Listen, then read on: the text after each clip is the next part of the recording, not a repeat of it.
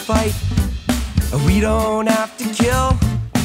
Everybody in the whole wide world really just needs to chill. No, we don't have to fuss, no, we don't. Hello, everybody. Welcome back to another episode of Just Chill with Oliver George. We are episode 29 now. The light is on. The plexiglass is up. My dad's got a mask on. We're good to go. But before we get to the guests, I want to remind you guys that if you're watching this on YouTube and you want the audio-only version, it's on Spotify, Apple Podcasts, etc. And vice versa. If you're listening to me but you want to check out what the studio looks like, come see us on YouTube. Wherever you are, please subscribe. It really does mean a lot to me. Numbers have been going up lately, and it's just really warmed my heart. Finally, if you want to contact the show, it's justchillpodcasting@gmail.com. Now, let's not waste any more time. I'm super excited to have this man in the studio, Mr. Darren Frost. I'm here. I'm used to plexiglass. Comedian extraordinaire. You're kind of a Canadian comedy legend, I would say. You've been around for ages. You're a veteran. I would definitely say veteran. I don't know about legend per se, but definitely veteran. Yeah, 30 years almost. Well, I mean, hey, you can only stick around that long if you're doing something right. That's my theory. Or doing something so badly that they have no other place for you. So, yeah. Yes. Well, they can try to stick you in a hole, but no cage can contain you, I wouldn't think. Well. Russell Peters called you one of the edgiest comics in Canada, which I would say, based on what I've seen from your material, is definitely true. Yeah, I mean, there's a few guys that kind of throw that gauntlet down. There's guys like Derek Sagan, and there's guys like Jason Rouse and Aaron Berg and Kenny Robinson, and a few others. But yeah, I think I'm probably one of the edgiest, if not the edgiest. It really depends on what tour I'm doing and what I'm throwing.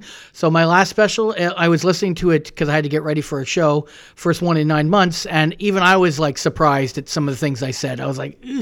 I don't know if I could even pull that off anymore. Where I had the confidence even 7 months ago, And that's story yelling? Yeah, it's story yelling, yeah. So that's your 7th independent Canadian comedy release. Yes, and I released it on March 1st, and I was supposed to do one last loop around the sun, tour of Canada, and anywhere else I could in 1 year, and then COVID hit, and now I'm kind of restarting it now, but even still, it's very piecemeal, because it's only a few shows here and there. But I originally had a plan, a big 1 year kind of thing. Yeah, that's impeccable timing, to say the least. I read an interview you had done with Danny. Shout out to Danny, because he's awesome at connecting me with cool people. But you guys, even then, were talking about how the world was kind of ending. And you were like making jokes about, I might catch coronavirus, but clearly didn't realize, the level it was going to very quickly develop into. Yeah. So, what was that like for you then, to have to kind of shelve everything when you were probably so pumped to really get out on the road? Well, I mean, for me, it was kind of discouraging because I'm in the twilight of my career. I'm not a fool. I'm not an idiot. Energy is a motherfucker. So I don't have as much energy as I did, say, 10, 15 years ago. So I did put a lot of time and thought into, I've got one loop around left. That doesn't mean I was quitting. That just means I'm never going to tour like this again. I would do Weekend Warrior stuff, but one big tour out west, out east, Nunavut, like Yellowknife, everywhere. Oh, shit. Do it all. Do it one last time. Fuck everyone if they don't like it, and fuck them if they do. Kind of attitude. So I did put a lot into it, and then it all just kind of capsized. And these are first world problems. I mean, of course, my kids are still fed. I still have a job doing cartoon voices. I still am making a little bit of money. A lot of my friends don't. So I don't try to dwell on, well, that's kind of shitty, all that energy, when it's just energy. Yeah. That's a healthy attitude to have during the pandemic, for sure. People are losing their fucking jobs and lives, and I just can't go to Yellowknife, boo-hoo. Yeah, but that being said, I mean, a lot of people from the pandemic are already spun out into kind of depressive states. Sure. So I could see that if that was happening to you potentially as a normal person, to then like tag on, and my shit got canceled, it could be a little extra weighty, but nevertheless, we're on the end of maybe not, it's not over, but you're starting to get back out there at least. I know you're doing some dates. And, I always played the idea that I'm cursed anyways. It's been my angle for about 10, 15 years now. So how much more cursed can I be than release an album and then a pandemic stops me, True. I can always use that energy and anger. And as, someone famous once said, anger is an energy, and I believe in it. Who said that? Johnny Rotten. Oh, nice. All right. Well, one thing I wanted to say about the new album was that I thought it was really cool that you just put it out for free. Yes. That's just a super rad move, in my opinion. Yeah, I mean, at that time, my attitude was like, I don't really, even though I've made money off my albums and DVDs, I don't really do it for the money. So at that point, I'm like, everybody's stuck inside. Life is shit. It's bad. Yeah. You wanted to escape for an hour? I'll write another hour if I was to do it. It's not that much skin off my back. And so I did put it out for free. It is out on YouTube and a few other places. And I also put it on my USB stick. So people who buy my whole career, which I'm sure we may get into later, also has a copy of it. So Nice. I've always given away a lot of stuff. A Well, lot. it's a good way to build a fan base because, I mean, not everyone has the money necessarily to pay for a Crave subscription or whatever it might be, you know? Right. And also my attitude is I'll just write more material. If I give it away or get it out there, it forces me to keep doing it. Fair. I have to write more material because I can't rely on something everybody's already heard. Yeah. So you're at Yucks Ottawa this weekend from My first show yesterday in till 9 months. That was the first Last one. Okay, night, that's what I was going to first ask one, you. Yeah. So It was. what do you like behind the plexiglass? We've talked about that with other comics. You know, for 30 years I've asked for protection from a crowd, and now I finally got it. That's my attitude. Now, if anybody whips something at me, it's not going to hit me. If they're going to charge me, they got to go through glass. It ain't going to happen, so I can say whatever I want. I'm gonna have to jump ahead then because I had that way down here, but I saw a Sure. video of you getting fucking pelted with like a glass or something. It was like a Scotch tumbler glass, you know, those thick it looked bottom glass. fucking rough, dude. It was tough. It hurt, and it people think it's just a little cup that got thrown at me. It was, you know, a hard glass. Oh yeah, it looked like you got winded instantly. Yeah. You just keeled over. Yeah, and I went down for a minute, bent over, and then I said, look, I'm in a show. I got to keep going. And the club did nothing about it. They weren't really even kicked out. They walked out like they fucking owned the place. And to me, that's Canadian comedy. It's like even the crowd can attack a performer, and they're still like, well, they got a big bar tab. That's bullshit. I'll fucking link that video when at this point in Sure. the podcast because I think people should see it. You can tell even just from the ambient conversation that's happening at the time that you're saying fucked up stuff, but it's basically like some dude gets mad after heckling and causing bullshit. Yes. And you kind of say something that leads into like, I fucked your mother kind of shit, which is like, Well, so let me give you a bit of a backtrack. Yeah, 'cause you're going to please, link the please. thing. So what happened is it was an X-rated show. When I do an X-rated show, I force clubs to put up warnings. So it's like it literally says X-rated, you will be offended. No I don't refunds, like X-rated, yeah. but at least it gives someone an idea of some fucked up shit's going to go down. And so, like I said last night, people think they're going to see cock, then they see me and they're like, I hope he just talks about his cock. But X-rated gives that kind of idea of it's something different. Yeah. So if you're choosing to come through that door, you're going to hear fucked up shit. Now, this happened at about the 35-minute mark of a set where I'd already made fun of 9/11. I'd already made fun of cancer. I'd already made fun of AIDS. I already made fun of many things that people would get upset with, and these people stayed and liked it up to that point. The second that they heckled me, when they already just did a rant about don't heckle me, Yeah. and they're doing it to fuck with me, I then flip it on them. what kind of heckle was it? I literally Or, I said, guess- at one point I said, you know, you don't control the show. I control the show. Yeah. I'm not a dancing fucking monkey up here. I control the show. And I literally go, ooh, ooh, ooh. I ain't doing that. So then the guy goes, do the monkey, do the monkey. So he's literally calling me on what I just said. Yeah, he's challenging you. He's challenging Yeah. me. So then I said, okay, you know, this isn't a choose your own adventure story where I turn to page 57, I fuck your mother. It's not a great joke. It's a hacky kind of line. I have Whatever, to though. choose, you know, fuck your mother. It's a fuck your mother joke, but it's in the moment. You got to put him in his place. Put him in his place, and then he got pissed off because I guess his mother was dead. Yeah. Like I knew. Yeah, like, you're not I fucking care. psychic. Like I fucking care Yeah. even at that point. At that point, I'm like, if I knew his mother was dead, I would never have said that. But Yeah. because I don't know and I don't have to know and shouldn't know, that's on him for heckling during an X-rated show. True. It's I gonna agree get fully. down to some base bullshit, you know, sucking dick joke probably. Yeah. That's what it was, and that's what it is. And he didn't like it. And what happens with booze and men, they can't handle the word fight. They escalate it to violence, and that's what happened. And then you see the video, and it's pretty awkward to watch. Well, and the cool thing was that apparently you still did like 13 minutes and Yeah, I closed the didn't show. stop. I didn't fucking stop the show. I could have. You know how many people would have walked off after Of course, that? I Yeah. was in pain. You know, what you don't know is I had about the size of a grapefruit, like bruise Just on a my welt, chest yeah. for about a week that I actually could feel it, and I was in pain. And you couldn't like take pictures or something and hold it against the club in some way? Well, you know, I don't know. That seems at kind the of end like of the day, this is kind of like an act of God. You can't foresee this happening. What I didn't like is they didn't escort him out. Well, that's what I'm saying. There's your Yeah, they argument right should there. have escorted them out. And this club definitely. is no longer around anymore. But even up until the person who owned the club passed away, they still blamed me for taking it to that level because the words I used. And any comedy club that says the words that a comic uses is justification for violence are fucking cunts. Yeah, you should not be Are justifying fucking cunts. putting your performers in danger like Right. that. Yeah, no, I agree. You know, I defend comics I don't like. I defend comics that I don't like what they talk about. Yeah. But when they're on stage, that's the freedom that I give them. Yeah. Someone can dislike it and even heckle, which I don't agree with, but okay, that's within the realm. The second you take it to violence, we're done. No. It's supposed to be fun. Jesus Right. Christ. Like, Right. No, that's just kind of also the culture we're living in right now, too, right? I mean, a comic of your nature must be kind of having extra bullshit thrown at you given the type Yes. of material you try to approach, you Yes. And I give them a warning.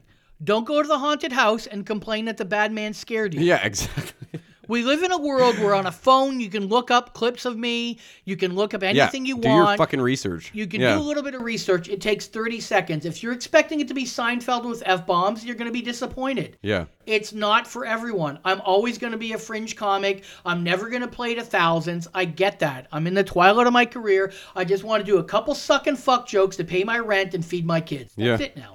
No, that's fair. I mean, and it's not like you're trying to deceive people. If they did any sort of research, they would see it's very clear. Right. So I think that's part of that mentality that there is right now. It's like the people who want to come to shows and they're going there like trying to get offended or they're fucking pussies. looking. What Well, happens what's is the they point? Don't do research, or they do research. They know they're not going to like it. They still come. They still pay. They still sit down. They don't like the show, and then they write a Yelp review. They're fucking pussies. Yeah. Find some other hobby that's going to make you feel good about yourself.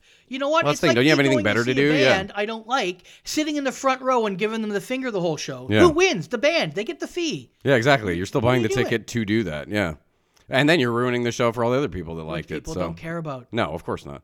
I mean, there's got to be a limit, I suppose, at some point if you're like sacrificing goats or something. 100%. You know, but 100%. but what you're doing, that's an interesting thing that I took away from your material. I mean, like I said, I was aware of some of your stuff, but I dug a lot deeper in research for this episode, and I found that you, of course, you're pushing the line, pushing the envelope. You have very dark, taboo sort of Yes. humor, but there's this innocence you carry with yourself, in my 100%, opinion. Of course, that's just 100%. my opinion, but Yeah. I never felt like you were being malicious just for the sake of being malicious. Right. It's very evident that it's in jest, you know? Right. And there was the one I watched, you had like a turning point where you literally like did a bunch of pretty racy shit and then you asked the audience like, we're going to do a vote. Do you Yes. guys want to go Yes, I do bananas that, yeah. here or do you want to stay kind of, safer? And of course everybody cheers and then you proceed to tell a story about a baby getting fucked by a dog. To death, yeah. To death, yeah. To death, I should, yeah. But it's, I don't know, man. It's context. That's what we're lacking so much these days. What happens is I started doing this vote years ago because you can do some tester jokes to see what the crowd really wants. And then I do this so-called vote because then I can do whatever I want. And if they don't like it, I'm like, look, you asked me to fall farther down the rabbit hole. Exactly, yeah. You're You're can't somewhat ask culpable for it. here. Yeah. You're culpable. And you made a decision to come to my show. You walked through a door that had a sign. I've now asked you how far you want it to go. How much more can I possibly give you for a rope to hang yourself with? But the problem is alcohol. Yeah.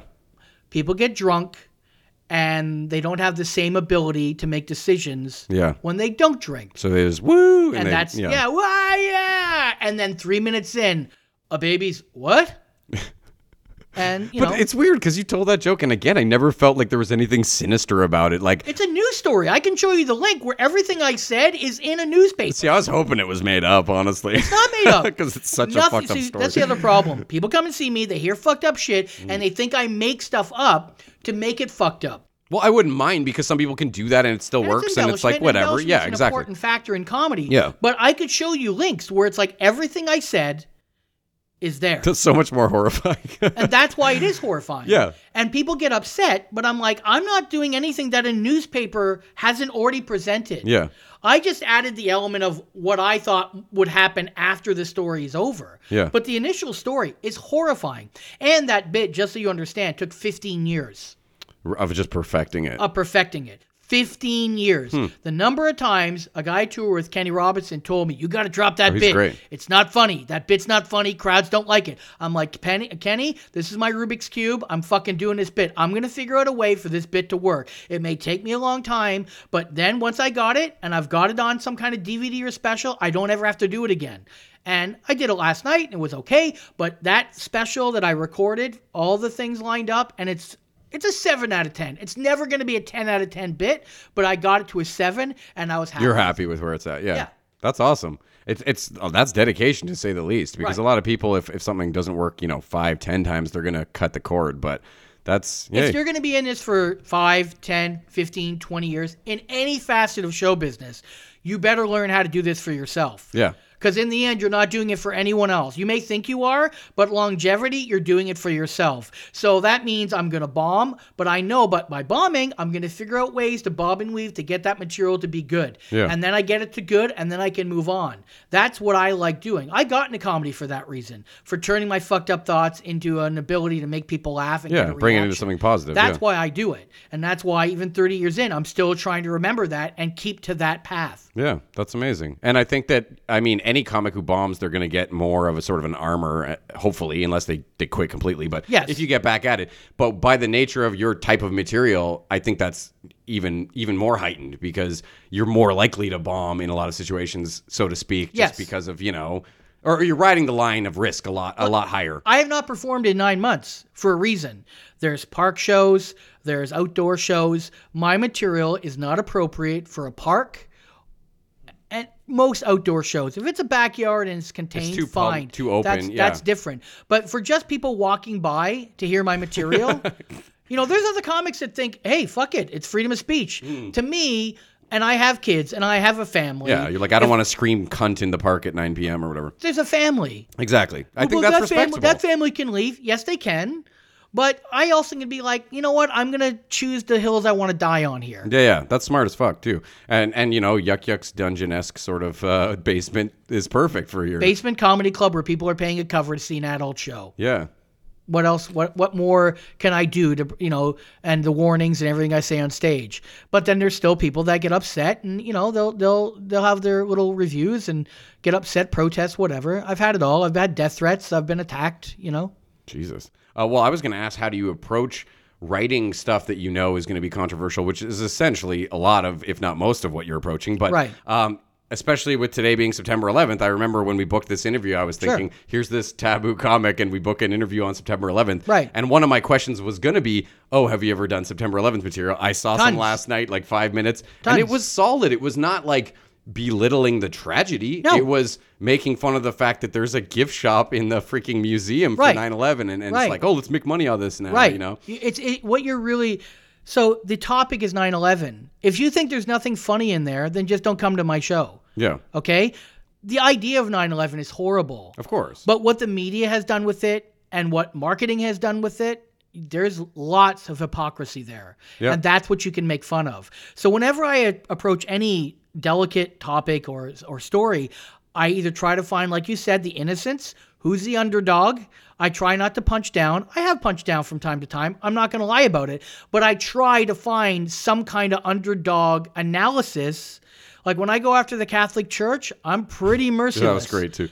And, But it was all on point. It was all like, it made sense. You had valid fucking arguments. Right. But, people, they come to a comedy show, they don't want to hear about the Catholic Church. Well, I'm sorry, you don't hire Metallica to sing Rita McNeil songs, and you don't hire Rita McNeil to sing Metallica songs. I would love to hear both of those. Of course they would. I'm on the same stage, They did Lady Gaga. Maybe? Why not Rita McNeil? But my point is, I can only do what I do. Yeah. And I can only soften the blow so much. I'm not one of these comics that like to punk audiences or piss people off. But if you come to my show and get upset and you try to stop the show from going on, then I get mad. Yeah. If you just didn't like it, you're like, oh, it's not for me, and just leave quietly, I'm down with that. You're not going to get your money back, but I'm okay with that. That's fine. Like I go to a restaurant, I order a steak, and I find out I don't like steak. That's not the restaurant's fault. Yeah. I just don't eat steak again or don't go to that place again. Fair. But people now want their feelings to be heard and felt.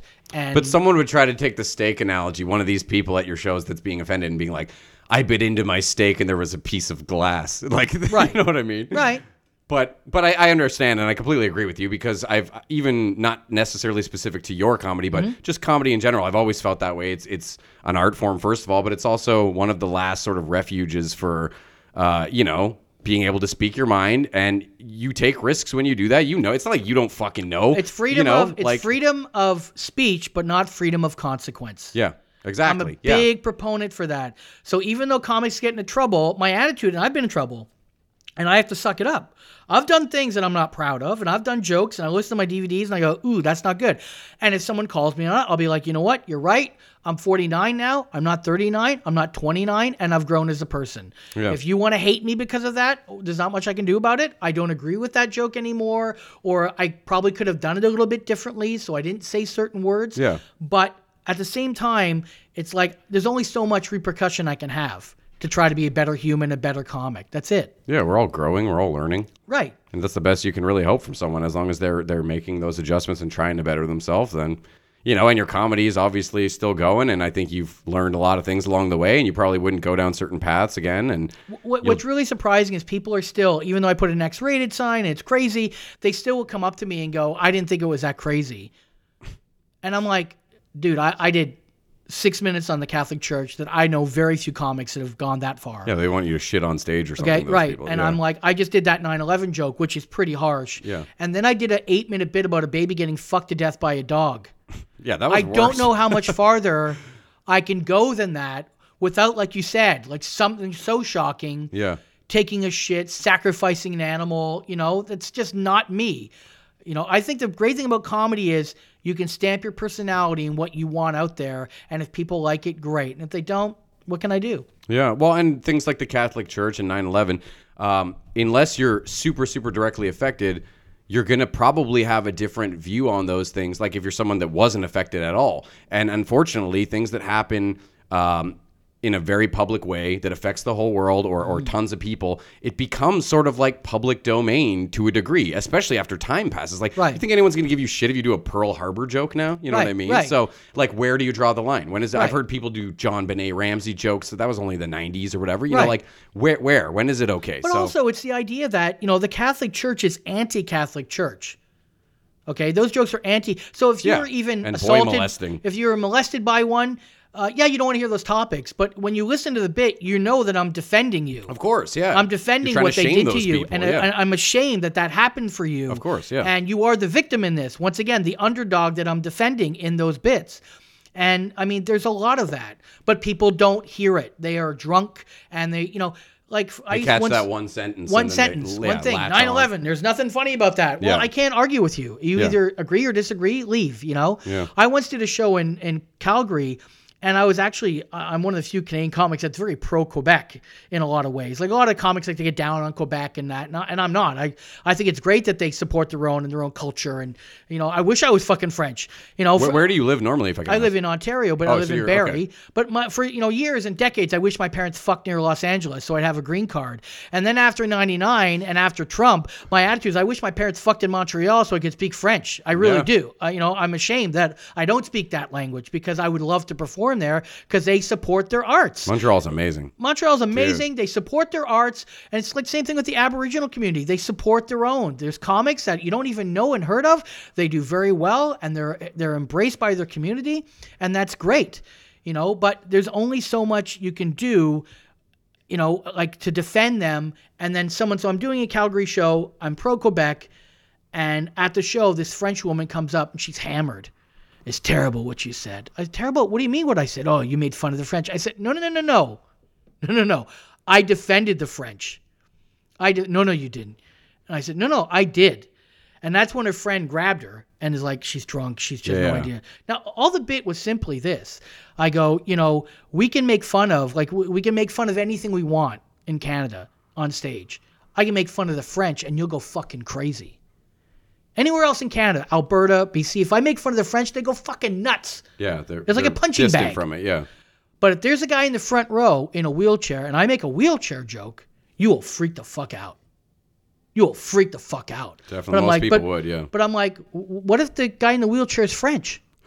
Good point. I don't know if he's French. Yeah. I didn't talk to him. He's not wearing a beret and eating a jambon sandwich. Yeah, exactly. I don't know if he's French, With a baguette, yeah. right? So my attitude is you make fun of everyone or you make fun of no one. Yeah. Why is it okay to make fun of the French and not this? I've heard that argument before. I think it was from the guys who make South Park, where either everything is fair game or Right. nothing is fair Yes. game. And it's such a valid point. Because, Yes. Because who plays the judge and jury of friggin' drawing the line here or there, you know? That's taste. Sure, And but that's what you're- subjective. That's subjective, Yeah. and what you like and I like is two different things. I don't go see 101 Dalmatians expecting a gangbang. And if and you don't do, go to see a gangbang go expecting see a a gangbang. heartwarming Disney movie. Right. A bunch of puppies coming in. Yeah. That'd be weird. You know, but all I'm saying is, you know, I can't account for your taste. It's your job to account for your taste and make sure it aligns. I can't do anything more about it. Yeah, well, people like to bring their own shit to shows and to course. events and whatever else. Just events in life, honestly. You know, you get those situations in any occupation where people bring their personal shit and they wear it like a suit, Right. and then they expect everybody else to take it on as their problem. Right. And, you know, this is not how the freaking world works. Right. And, you know, I used to teach classes and stuff, like one-day seminars, and I would always tell young comics, I'm like, if you're going to do a set and there's a joke about something and that person's in the audience, let's say I was going to do a little person joke or a joke about wheelchairs, Yeah. and there's someone in the audience, if you don't do that joke, then you're doing that joke for the wrong reason. Yeah, If you will not yeah. do that joke in front of that group that you're making fun of, Your motivations are off. then yeah. your motivations are off. That's interesting, yeah. Because that means there's something about that joke you probably feel isn't right and you Yeah. can be called on. That's true.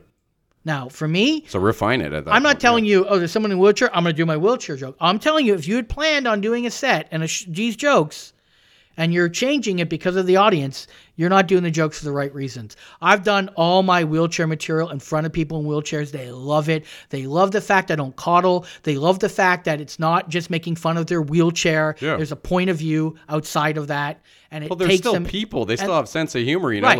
Like case in point, we've had the third episode we ever did this show was a local comic. I don't know if you know him, Michael Lifshitz. Of course I know Michael. He's the greatest, and he's got not only is one of the nicest guys I've ever met, Yes. but he's got a great sense of humor about his own situation. Yes. and it's to be commended in my opinion. Because And he's Life is dedicated. fucked. Everyone's going through fucked up shit. His arguably much more fucked up from a get-go than mine was. You know, like to be dealing with those sort of challenges. Yeah. but to be able to persevere and still laugh about it to me is the most beautiful thing ever, and it's something that should be, you know. And it's unfortunately when he performs, it's the elephant in the room. That means he just has to discuss it for a second and then move on because And he always everybody's going kills to be it. wondering. Yeah, people love him. He won the competition a couple of years ago. I'll tell you a story about Michael, and if you want to cut it out, that's fine. I did a tour with Greg Morton last year, who was the Star Wars noises. Yeah. He's a great comic. He's amazing, yeah. And we did a big tour, and Michael came all the way from Ottawa to Barrie, which isn't easy for him, being in a No. wheelchair. He had to arrange all these fucking different connections to get all the way to Barrie. He gets to the venue like 3 hours early because that's the only way people in wheelchairs can do shit. You can't ask for a half an hour because the way this all is. I see him. I'm like, what are you doing here? I'm here to see Greg. I'm like, wait, you came all the way from Ottawa? Like, he's playing Oh, he's Cornwall. mad dedicated to comedy, He both plays performing and Cornwall watching. in Yeah. a couple days. You could have just taken it. He's like, no, this is the date I could make, and I'm not going to not do it. And I'm like, you know what, man? Any way I can help you, I gave him a free USB. I got him personal time with Greg. We got photos, Nice, everything. Because my attitude is, here's a guy in a fucking wheelchair making an effort. Yeah.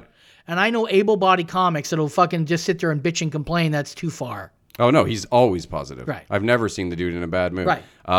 And I've told this story. I'll say it briefly, but just how impressive of a dude he is, or like the things that the assumptions you make about people in those kinds of situations. Yes. Where we ran into each other at Loblaws in the parking lot at late one night actually, and we had a great conversation. And then we were parked sort of equally away from each other. Mm-hmm. Yeah, because he does drive his own van with some sort of modified setup. I'm Yes. assuming.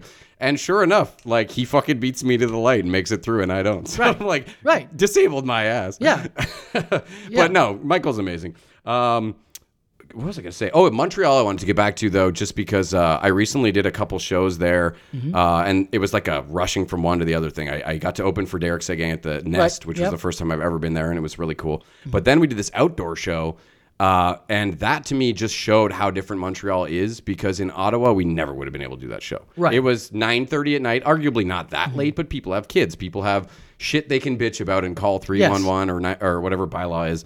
And out there, it was the exact opposite. His neighbors, I don't know, maybe they know each other, but she was up on one of these little brownstone sort of fire escape balconies, and they were all just watching along. Oh, what's your YouTube? You know, like, so I'm not saying Ottawa's not a great place in its own right, but as far as that artistic culture, Montreal really does have some sort of an extra aura about it, you know? Yeah, I mean...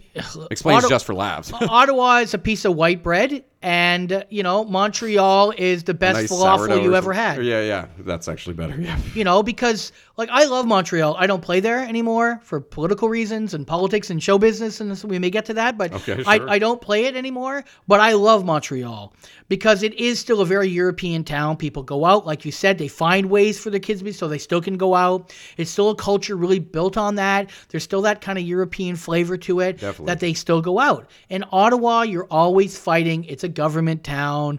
It's tough to go out. Only Yeah. young people go out, and that's kind of what's been bred into this town. There is some truth to that. Yeah. Whereas every time I played Montreal, it was been great. I've definitely been to concerts in Ottawa in my teen years or whatever, and been like, why am I the only one standing? Right, yeah. It's like a Chili Peppers Yes. concert with funky bass lines. Yeah. from Why are Fleet. we not dancing to this? Yeah, exactly. So And if you went to Montreal, the whole front row would be fucking each other. You know, that's the difference. And then Exactly. people would be all right with it. No one would call the cops. Yeah, they're fucking, but I'm watching the band. yeah. You know, I don't care. Do whatever you want. Well, the one thing I would say about Montreal I don't like though is the goddamn highways. Well, I mean, they're we falling walked apart. home It's terrible. from one of this show after, and it took us like way longer than it should have to get point A to point B because we had to go under an overpass, and there was no, like in Ottawa, it's kind of a grid system. You Yes. get around, you can cut the corner here, there, whatever. But Montreal, I found, is not like that at all. Well, I think that's due to how old Montreal is Yeah, versus Ottawa. they keep building, yeah. And it's building in a certain way. And also you've got the mob problem who took a lot of the restructuring money and Yeah. didn't do the job. So you have that issue. Just gonna cut a couple corners. Yeah, and then there's the whole Montreal where they're like, yeah, the roads are shit, but, we have beautiful women and we can smoke indoors. Yeah, it adds character. Yeah, adds character, they put emphasis on different things, and I though. wish other parts of Canada would kind of look at that and not be like, oh, they're just friends. It's like there's certain things here we can take away from it. Oh, yeah. And, I love and visiting really use it to all of our advantages, but it's too divisive, like Alberta will be like anti-Quebec, and Quebec's like, oh, fuck those rednecks, it's just, Well, doesn't part of the West want to like join the States or something? well, yeah, I mean, they've talked about that ridiculous. for years. I mean, I guess it makes sense with the cowboy connection from, Calgary and Texas. Well, it made and all sense that, with a yeah. lot because Alberta felt with the oil money and all that stuff that they're really supporting more of the country than they're getting in return. And I don't know enough about that argument if it's true or not, but that's kind of what it was built on. Yeah. I mean, I've never been out there, so I'm that naive Ontarian that I see the cowboy hats, and I can't help but think that's a little more of the stereotypical American, When Well, I yeah, see a I mean, dude in yeah, a cowboy there's hat riding yeah. a bull or whatever. Of course, because that's yeah. been inbred to you from every movie you watched since you were 12 years old. Yeah, I'm from White Bread Town, Yeah. Well, I want to talk about your roots a bit then. Mm-hmm. We'll go back in time here. So 92 you start out. Yes. But it sounds like around 96 you had that big shift where you decided to sort of switch your approach. Yeah, And change your styling. So I actually started in around 1990, 91, but I didn't really start getting serious about doing sets till 92. Okay. So what happened is I started out as a very happy-go-lucky, funny, kind of wacky comic. And I was heavily influenced by Emo Phillips at the time and Sam Kinison and Woody Allen. That's a 3-pack to try to wrap your head around. And then by 96, I started getting tired of being trapped inside so much of a character. And literally, there's only so many times you can go out west and be called the F word, faggot. They would literally yell that at me. Yeah. I don't Not like a that cool- word. No, neither do I. I've never used it, but I have to tell you that's what they would yell at you Of course, because yeah. of the way I'm dressed. Again, And- context. Right. And my attitude is like, I don't dress for dudes. I would say that on stage, and all the women would cheer because the women love the crazy outfits and, it's colorful, but every dude would be like, oh, it sucks. It's an idiot. You look an Yeah. idiot. And in 96, I got tired because the problem is when you're in a character and you're killing, it's great. When you're in a character and you're bombing, it sucks because there's nowhere to go. You're trapped You're in a in that character. character, yeah. You're in a funny outfit. You had crazy pants or something? Crazy That's pants, what I was crazy reading. t-shirt, wacky, plaid. Yeah. Zany. Right. Yeah. There's nowhere to go. You can't step out of that character and go, excuse me, fuckface? You can't. Because they're not going to take you serious. Yeah. It's like if they smell fear, they're not going to take you serious. So I started kind of, flipping in 96 to be more what I was and how I kind of act off stage, a more heightened version.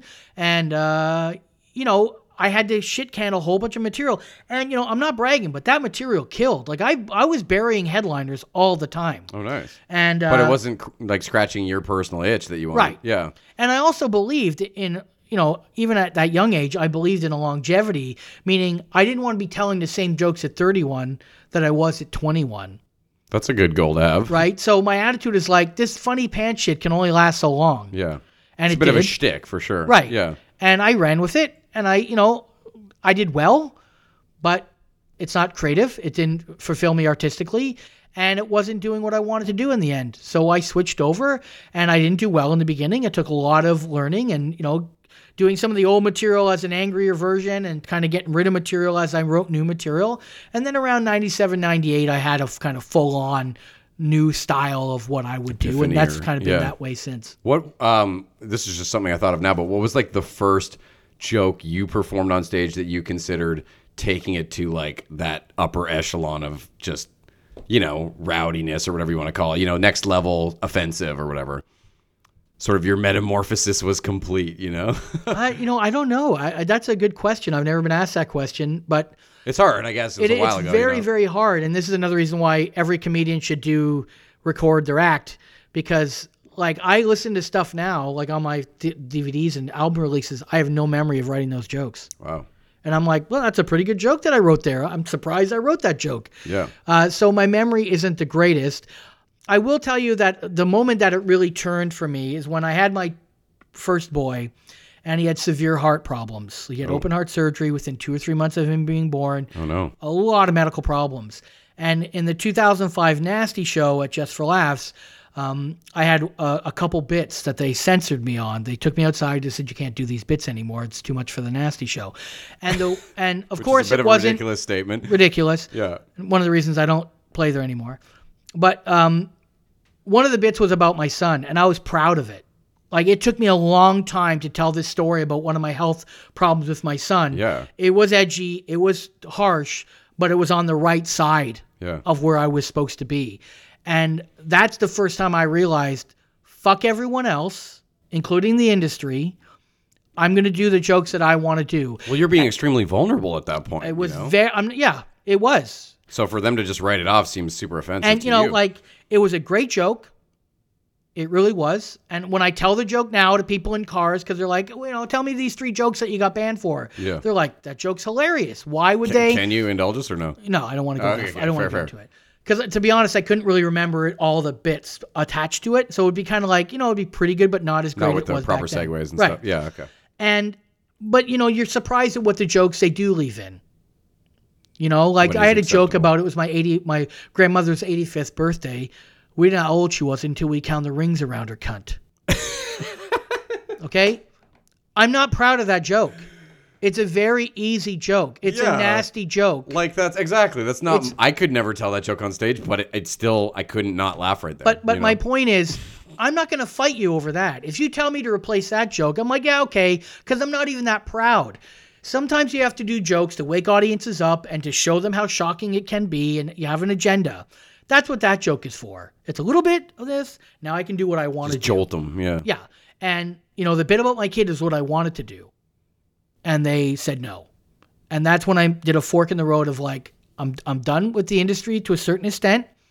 And I'm also lucky that I do other things in the industry outside of comedy that pays my rent. And I'm sure we'll get into that. Yeah, we will, definitely. But that's when I made that decision. I'm like, I'm not a dancing monkey.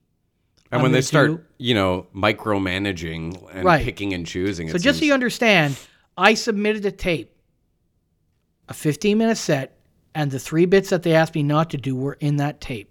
That's bullshit. They watched the tape. They said the tape is great. So that means they didn't watch the tape then, or they skimmed it or something. Or they changed their mind, whatever. Yeah, I guess. And then they pulled me outside in front of Doug Stanhope. How do you change your mind on 3 though? If it was 1, I'd say that sounds valid. But that sounds to me like someone not doing their job and being like, yeah, we know he's good. Right. He's got a good rep. Right. Or whatever, and then they just push you through. And their attitude is like, them. Get rid of these 3 jokes. And I'm like, these aren't 3 small grandma cunt jokes. Yeah. These are bits. So if I'm doing 15 minutes and I get rid of those 3 bits, I'm down to 7, 8 minutes now. Yeah, exactly. And their answer was like, oh, you can just do 7 minutes. I'm like, wait a second. Let me explain something.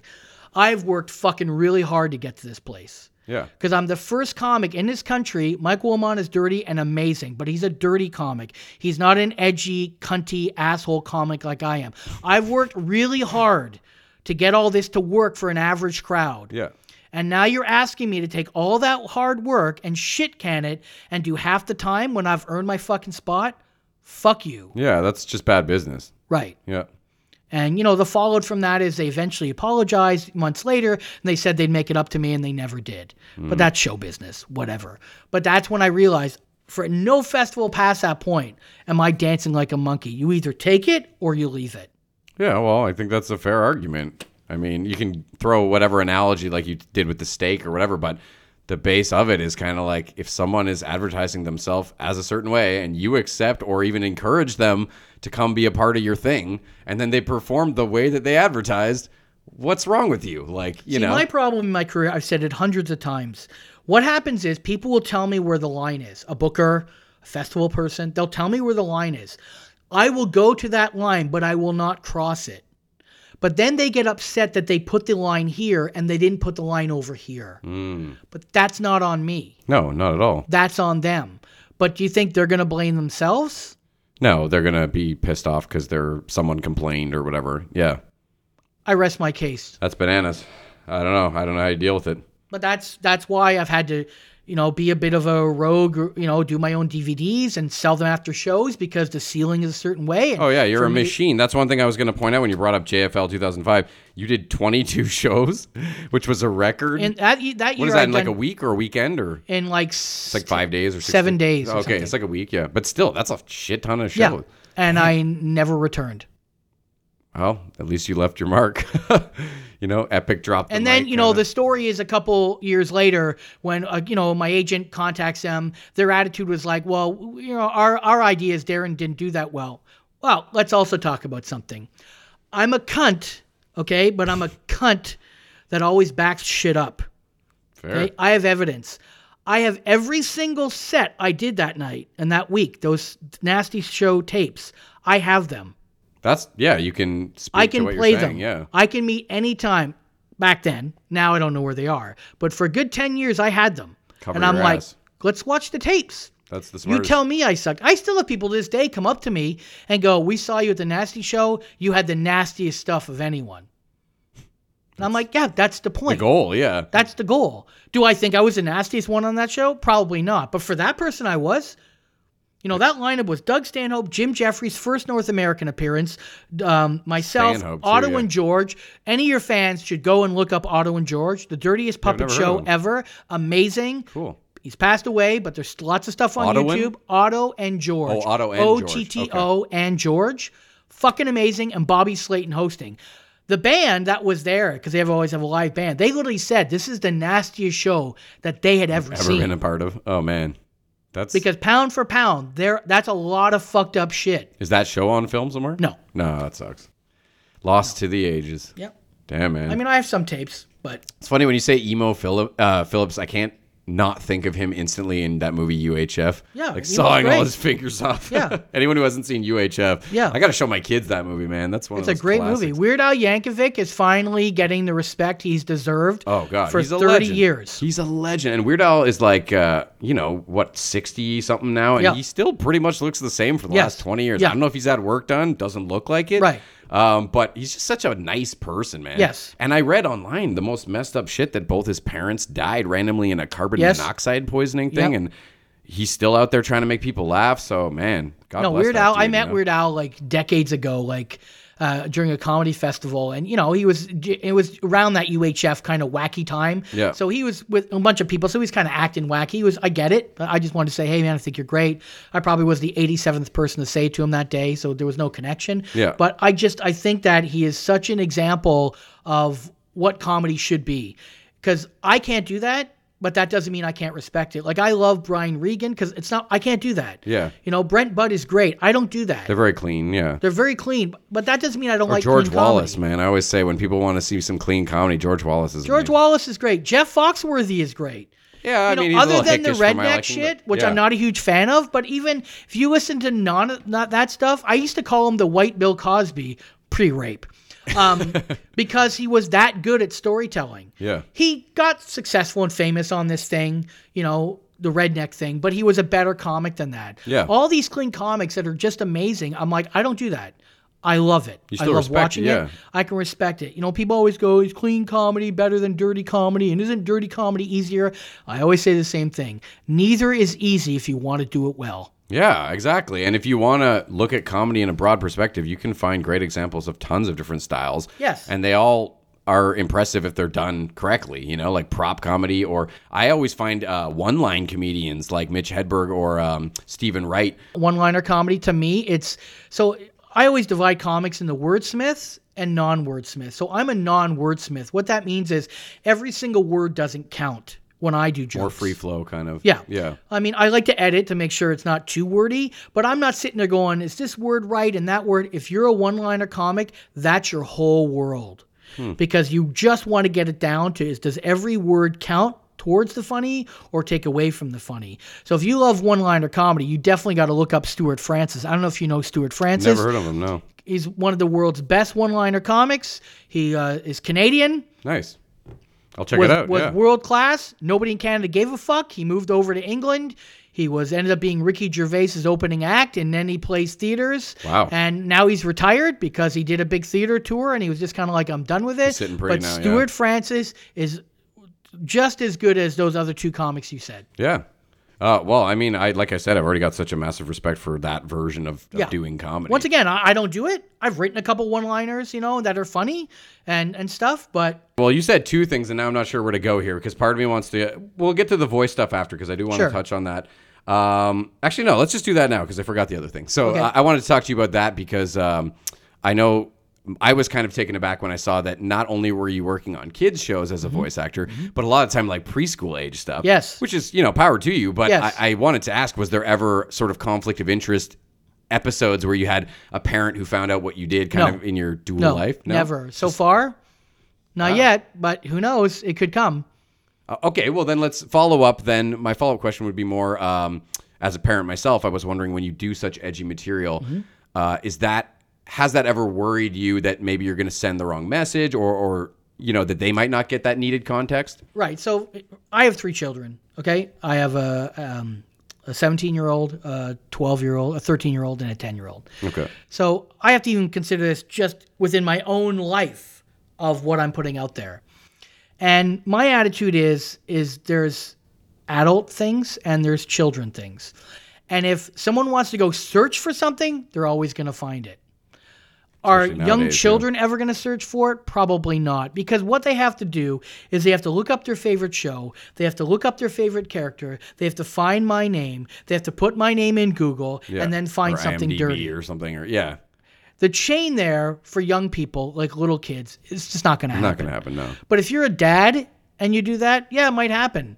Are you going to tell your kids that this character says cunt on stage? That's your business, not mine.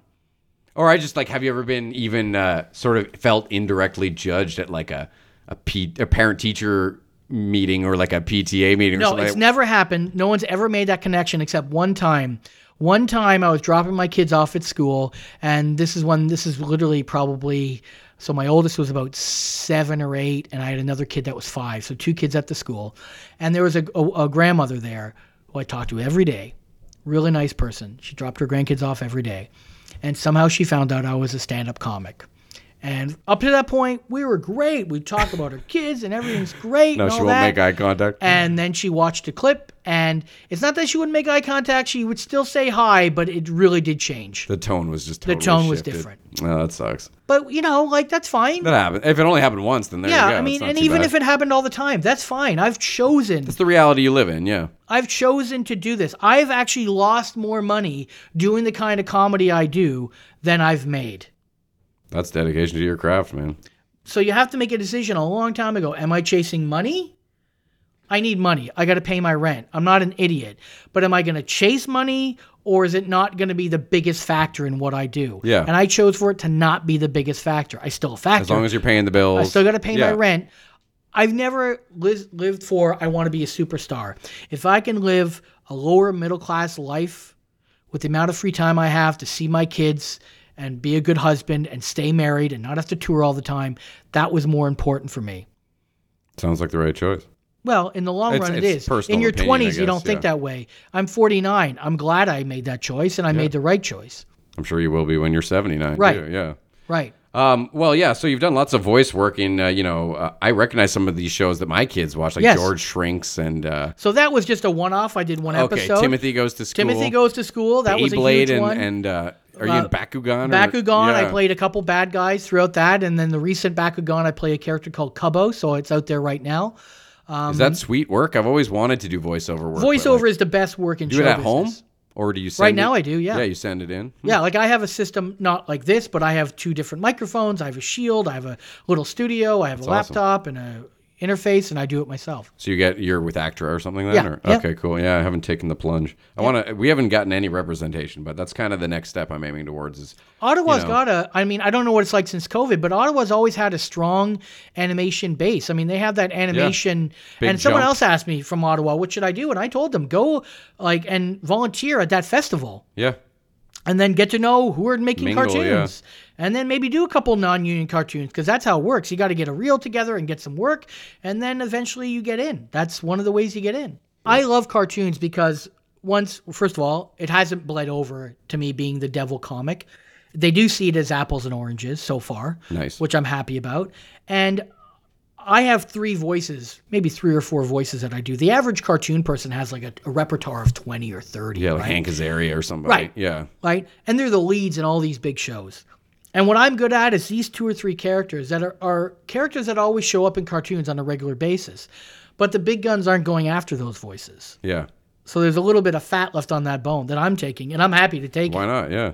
Because, What kind of voices are they? I always play the bully, the angry guy, or the kind of nerdy guy, or the kind of timid guy. Those are the 4 voices. Do you do a lot of modification to your voice, or do you just sometimes? But sometimes it's very much in my kind of wheelhouse. I honestly want to hear like your weirdest voice. So I do a show right now called Ranger Rob. It's only second like Paw Patrol and nice. North America. It's huge. Yeah. And I play a Yeti, a white Yeti, and my voice is just a little higher pitched like this. That's what my voice is. That sounds like a cartoon. And that's a cartoon. And then for Bakugan, it was much more, hey, you're going down, man.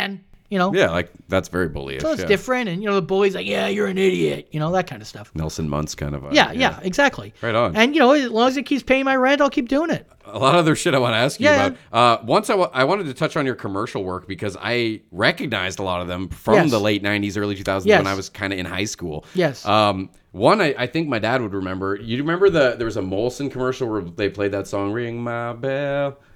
Yeah, Constantly. so he was in that. I don't know. I saw a still and it was like nostalgia Boom. flashback. Oh, yeah. And what was the other one? So I was the Listerine bottle. Yeah, that's the one I wanted to talk to you about. The Listerine dude, Dad. He was like the superhero. Giant Listerine bottle. With a cape, and he wore the big bottle and all that. And you had an action figure made of you? They made a bobblehead of me, yep. That's super cool. Do you have that at your place? No, guessing? they would not give me one. What? Yeah. That's brutal. I know. Why? There was like limited quantity or something? I have no idea. You ask for it, they either get it to you or they don't. That's a dick move. What happened there? So the exact opposite to the cartoon world is the commercial world. So it is important that I don't go on stage and scream cunt in the commercial world. Because what will happen is Canadian Tire's not going to be too fond Well, of that. Dear Pfizer, your mascot called me a cunt. It's going to happen. Yeah. Or he said this horrible joke about 9/11. It's going to happen. So we live in a world where it's people's jobs to Google names. So what happened is I did like 40 commercials in like 3 years. And this is before Google was massive, right? Okay. And then it started catching up to me. They started going, well, we're not that happy that you're doing this stand-up thing. And my agent called me at the time. I have a different one now, but at the time. And they're like, have you thought about maybe not doing? I said, listen, let's get one thing clear. Everything I do funds my ability to do stand-up comedy. That's it. Utmost. Okay? That doesn't mean I don't enjoy it. I don't have fun with it. I don't respect it, and I appreciate it. Yeah. But everything I do funds my ability to do this. But when people start recognizing you, I get where people would maybe have some apprehensions. Right. So if they don't like it, I just don't have to do commercials anymore. And that's pretty much what happened. Draw your line in the sand, yeah. And Also, what happened is this one commercial, they wanted me to close my website down and do all this stuff, and it was a $3,000 commercial. Now, don't get me wrong, $3,000 is a lot of money. Good coin, yeah. Good coin. But to shit kick something I've worked for 20 years on Yeah, shutting down your website, that's bullshit. and everything like that, for a little gig for $3,000 where it's only going to air for 13 weeks, I'm only in it for 2 seconds, you might not even recognize me. Yeah. Like, this is with me, and once again, I have to make a decision. I'm not willing to shut this down. Yeah. You couldn't have sort of haggled with them and said, I'll suspend it until the airings stop? Or no, No, I guess. because to me, once you start giving They'll an just inch, find you're- another guy. Yeah. Yeah. Fair Because enough. you know what? At the end of the day, a tie goes to the person who doesn't do what I do. And they'll find someone. No, I'm pretty good. I'm not amazing. They'll find another pretty good guy. Yeah. It's just there's so many people out there that are willing to do it. And most commercial actors, you ever talk to them in the beginning, it's great. You get used to the money and that. And then you start realizing you don't get treated that well on set. And they start treating you kind of not the greatest and shitty. And then you start going, you know what? The money's not worth it. And then you start going, I'm going to say something about it. And then when you're treated shitty and you say something, they're like, you're hard to work with. So all this timeline was actually happening at the same time. that reputation. So I was like, you know what? Why fight this? Just, I had a good run. Find some other fat guy. And they did. Shit, man. Yeah, that's pretty rough. Well, but I at mean, least I was in you the stuck last to your- Seinfeld. The last Seinfeld episode, I was the giant Belle Dime. Oh, shit. Which aired right across Canada. Like, you know, Damn, nice. probably that was my most famous one because it aired during the last And not Seinfeld. everyone loved the finale, but Right. it was But a little everyone bit of watched it. controversial as far But as... everyone Yeah, watched it. for sure. It was massive. They did it on the Times Square gigantic TV or whatever. Yeah. Oh, yeah. Okay, well, I wanted... Actually, you touched on the website because I wanted to tell people to just go check out your Mm-hmm. website. It doesn't look like you're that active on it, but the stuff that's on there is gold. Like, Yeah, every I mean, I got to little- get better. Yeah. No, but I actually appreciate your attention to detail because you show every commercial you were in. Yeah. Sure, that's one thing. But you write this hilarious blurb Yeah. for each one that literally I was laughing my ass off by myself. And you know what? It's funny because, you know, I keep going to my website. I barely add much to it. And then I'll just get off track and I'll look at something. I'm like, this is a pretty funny breakdown funny. of all the It's commercials. really funny and I'm to like, just I read don't through. remember writing this. I can see it's in my style, but I'm like, this is some pretty funny shit. And my blog is pretty funny, and I pull no punches. Like, Well, and I wanted to get to the stand-up section where you actually list like your 10 worst stand-up yes, gigs. yes, Just yes. That like, needs updating, but yeah. I'll paraphrase it a bit here, but it's basically like, you know, band. Yes. This is the first one where some lady said she was going to stab me, and she definitely meant it. Yes. This is the first one where I was threatened to kill myself, and people cheered. Yes. Like, I've threatened to kill myself many and times so on forth. stage. You know yeah. what I mean? It was quite the laugh. But then you actually did a write up on the first one, the Niagara gig. And Yes. if you can please just tell that story now in some Sure. capacity, I would Sure. really appreciate. So Niagara College, obviously in the Niagara area, Niagara Lake, it was a weekly gig, and it was on a Wednesday night. And not to get too inside the business, but a gig on a Wednesday night's important because it's a night you normally don't work. So you're like, oh, great, it doesn't affect my weekend. Extra this is an cash. important gig. Yeah, yeah. You don't want to fuck this gig up. No matter what kind of artist you are, you kind of take this thing where it's like you don't want to do anything to fuck it up. So you go to this gig, you just want to try to keep the gig, you know. At the time, this was a very rowdy college. They would get them all to stand up and sing "O Canada" before the show and get them all riled up and then sit down and, okay, have focus. Not a good idea. I was going to say, singing "O Canada" is not round. Not a good idea.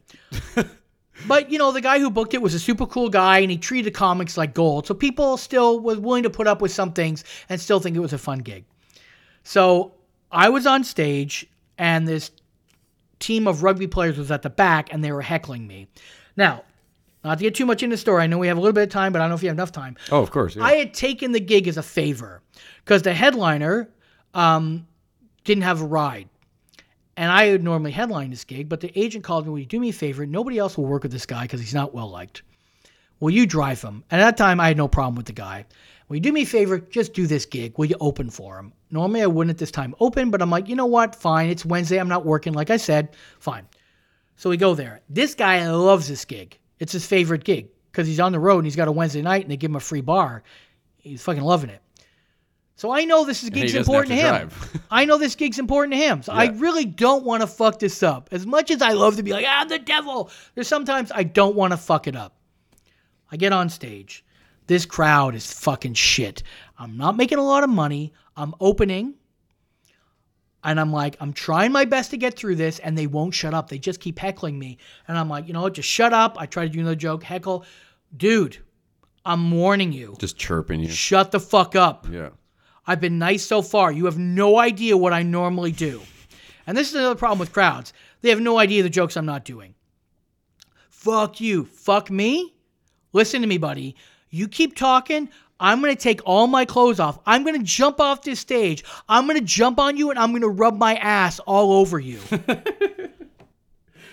Okay? And he goes, you don't have the balls. I go, I don't have the balls. Now you're going to fucking see the balls. And I dink-da-dink, dink-da-dink. The crowd's like, what the fuck's going on? I take every piece of my clothing off. I cut my bag. I dove off the stage.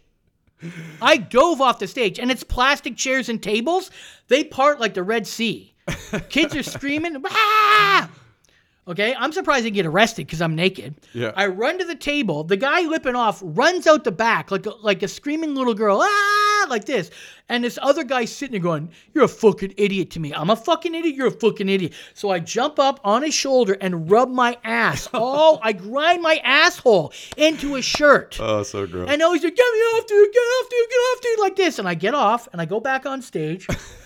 And I'm cut my bag. I'm sitting there, and I'm making $200 fucking for this. Hey, pay me $800. I'm a comedy whore. I'll fucking play along. But for $200, you don't treat daddy like this. Fuck you, kids. So I've got this microphone. I'm looking around. I'm not saying anything. And I go, how many people want me to put my clothes back on? Yes, put your clothes back on. Yes. I'm like, you know what? Fuck you. I'm not putting my clothes back on. So I do the rest of my set naked. Jesus. How long was that? Around. I had another 8 minutes maybe. Oh my God. And then just at cupping around the whole 6 time. minutes, I start dressing myself. And for the last line, I'm like, eh.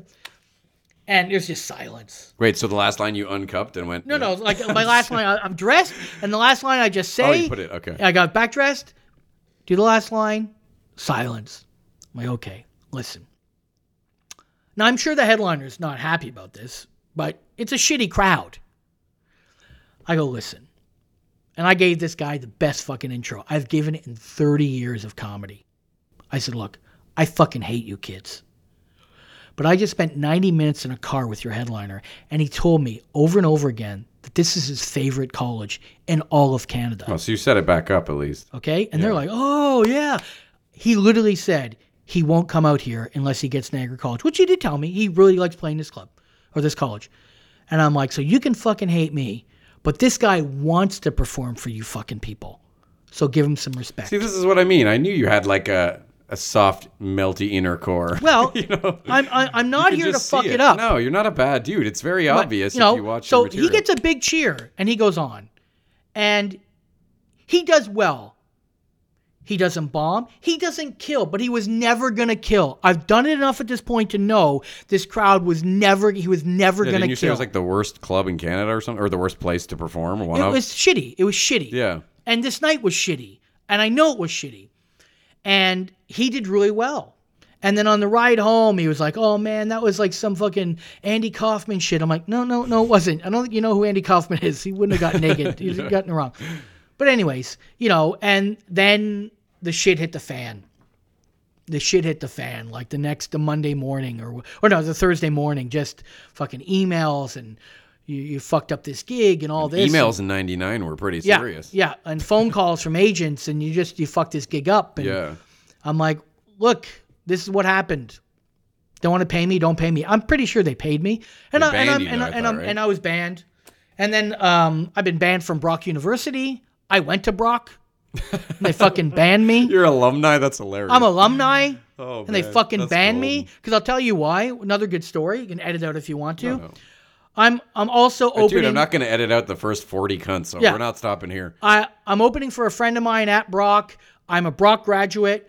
This is only in the first 5 or 6 years of my career. You think, hey, go to the Brock paper. There's a paper. Brock kid does good, right? Yeah. Not a fucking rocket science. So I walk in with the guy, and there's, these fucking nerdy-looking newspaper university students, like they always are, long hair, just kind of... blazer on or something. Yeah, like nothing, bad attitude. And they're like, yeah, what do you want? Or can I help you? And I go, I'm just wondering, do you ever do shows about the comics that come here? No. And I'm like, all right, that was a mistake. And I fucking walk out. And so the other guy stays, and the guy's like, what's his problem? He said, well, he went to Brock. He just thinks, Brock kid does good. And so I go to the gig. It's in the bar, which is in the same building. And I say to the manager, who was the acting manager of the night, I said, listen, I just went to the Brock Press. They treated me like a fucking douchebag. They gave me attitude. And he's like, I know, man. They never do any articles about the shows. We're paying top dollars for these shows, and they're not even telling the kids they're on. Like, there's people on this campus on res who have no idea these shows are going on. I go, do you mind if I say something? Like, can I on stage? He goes, oh, fuck yeah, man, do it. I'm like, okay, great. So I go on. I do well. I bring up the headliner. He does well. Then I go back on, and I've got a beer bottle. And it's on the stage. Like, there's a beer bottle on the stage on the front. And I go, just have a hand for your headliner. Listen, folks, I just want to let you know something.